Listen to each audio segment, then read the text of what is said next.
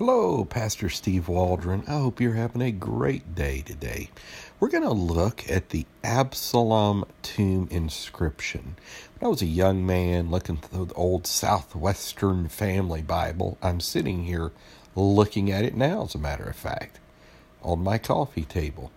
One of the pictures in there of it was copiously illustrated in photographs, was a picture of Absalom's tomb. So when I got interested in archaeology and apologetics, that was one of my first things I looked at, was Absalom's tomb. Now, most people do not think it is actually the tomb of Absalom. We won't go into all the pros and cons of that because there are other archaeological significances whether or not it is Absalom's tomb. Now, one thing before people just write off the fact that it is definitively not, do you know this? In the ancient Near East, as in much of what's known as the Old World, traditions last for a very long time. You look at John chapter 4, the woman at the well in Samaria, and she's just like, Jacob drank at this well. It was a tradition. It was something that was, 1,700 years anterior to her. But it was just like yesterday. I remember being at Stirling Castle in Scotland. I was teaching in a Bible school over there, and the battle of, I think it was Stirling Bridge, and the battle of Bannockburn. And, these things happened in the 1200s AD, and they talked like it happened 3 weeks ago. So, when tradition gets started, sometimes, I know it can be erroneous, but sometimes there is more value than we give credence to. And sometimes being in a modern society so removed from so many traditions and the breaking of traditions and these type things just because of technology. I'm not saying whether that's good or bad. It's happened because some traditions can be very bad and very detrimental. You need to seek after truth, but some can be very good and give order to society and those type things that it's very difficult. It's lost on us sometimes, the power of tradition. So it very well could be Absalom's tomb. But let's look at this. This is page 1405, Premier Study Bible, an article I wrote, and it is the Absalom tomb inscription.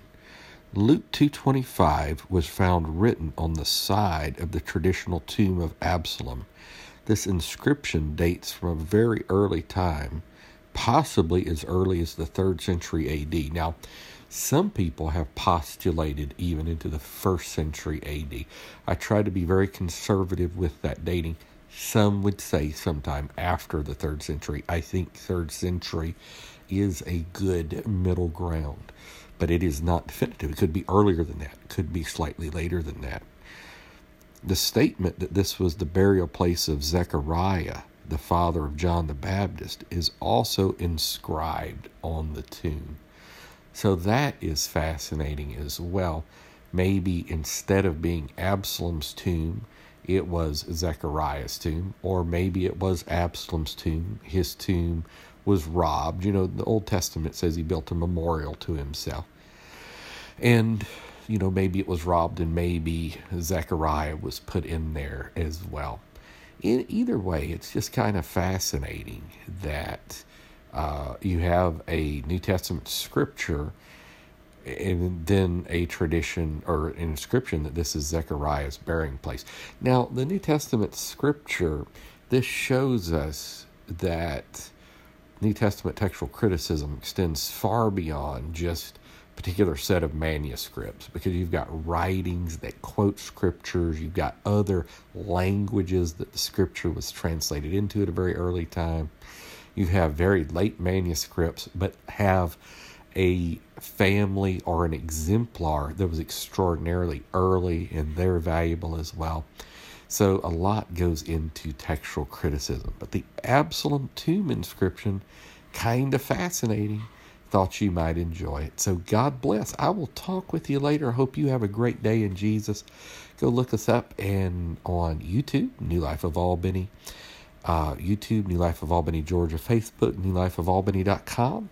And subscribe, share with your friends. We'll talk with you later. God bless. Bye-bye.